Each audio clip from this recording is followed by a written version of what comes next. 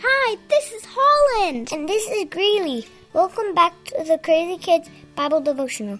This is day 16 of our Jesse Tree Devotional series. You can download the devotional guide and ornament from our website, myfavoritekindofcrazy.com. The past couple of days, we've talked about how God chose David to be king of his people because he could see David's heart. And we've talked about how David was a shepherd king for his people, and about how David knew that God was his shepherd, and about how we know that God sent his only son, Jesus, to be our shepherd king. We know that Jesus is the good shepherd, and that he laid down his life for us, his sheep, just like a good shepherd would. Today's story is a really cool one, like really, really cool. How cool? Seriously, really, really cool. Okay, well then, tell it already. By the time of this story happens, David is dead.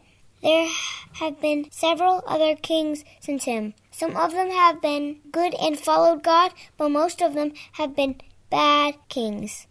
At the time our story takes place, a real bad guy is king of God's people, and he is leading them to worship false gods and idols. One of the false gods that this king, King Ahab, and his wife Jezebel have been leading God's people to worship is called Baal. God is obviously not pleased that his people are being led to worship this other false god. So God sends his loyal prophet Elijah to challenge the prophets of Baal. So Elijah went to King Ahab.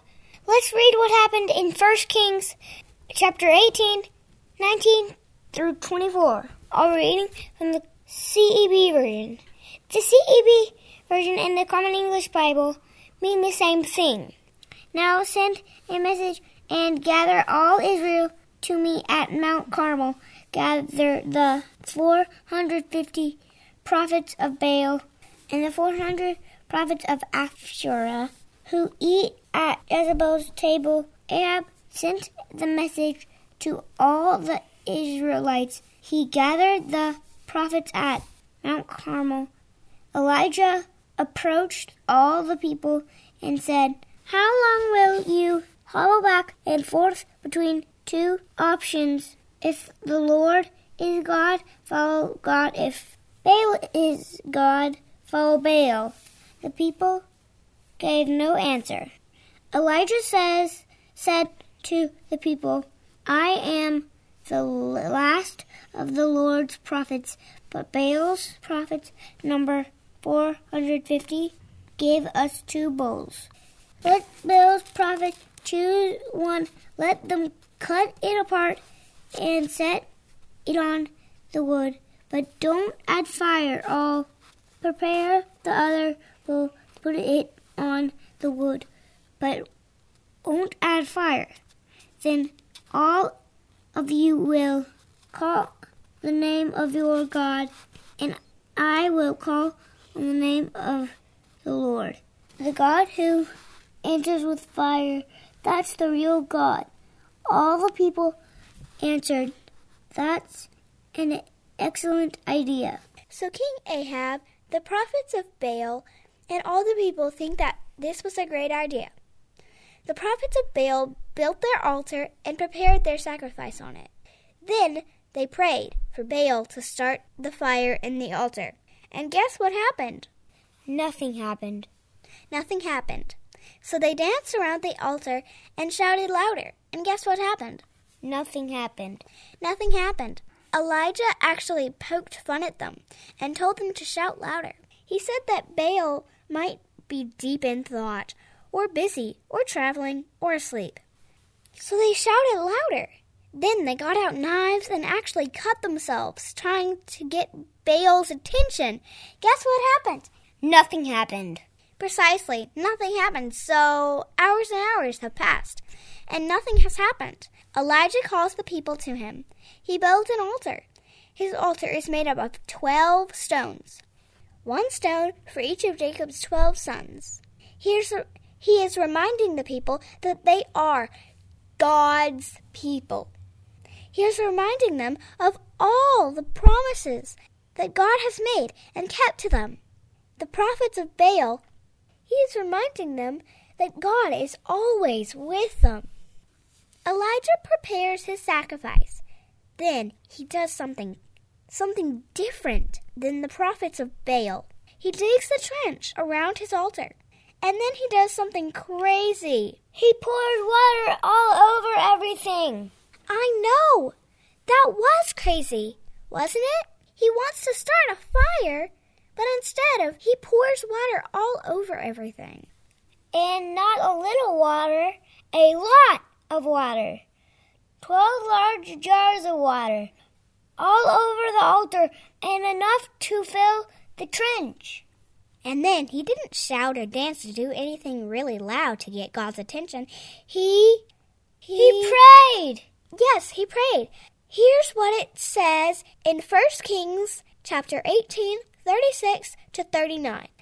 At the time of the evening offering, the prophet Elijah drew near and prayed, Lord, the God of Abraham, Isaac, and Israel, let it be known today that you are God in Israel, and that I am your servant.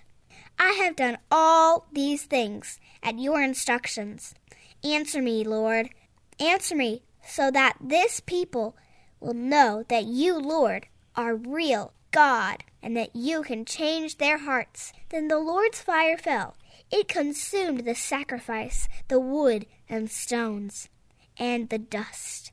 It even licked up the water and the trench. All the people saw this and fell on their faces. The Lord is the real God, they exclaimed. God burned it all up, not just the wood and the sacrifice, but the water and the stones and the dirt. So cool! It really is cool. But God doesn't always do big and showy things. But when he does, whoa. Whoa! And in the New Testament, when God brings Jesus, he brings him quietly in a manger. But then he does some big, showy things there too. Yes, he does. He sent a whole assembly of angels to tell the shepherds that Jesus had arrived. Can you imagine being shepherds out in a quiet field and suddenly having a whole bunch of angels appear out of nowhere? Angels that are praising God? That is big and showy. Why do you think he does big and showy things sometimes? Well, maybe he wants us to listen and pay attention. After he burned up the altar and everything with it, the people who saw it fell down and praised him. And after the shepherds had heard and saw the angels, the Bible said that they hurried to see Jesus. And after they left him, they told others about him and everything they had seen.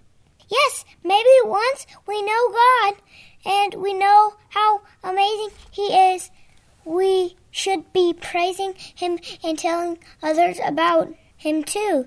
Let's pray about that. Dear God, thank you for being so amazing. God, help our lives to be about praising you and telling others about you so they can know how amazing you are too.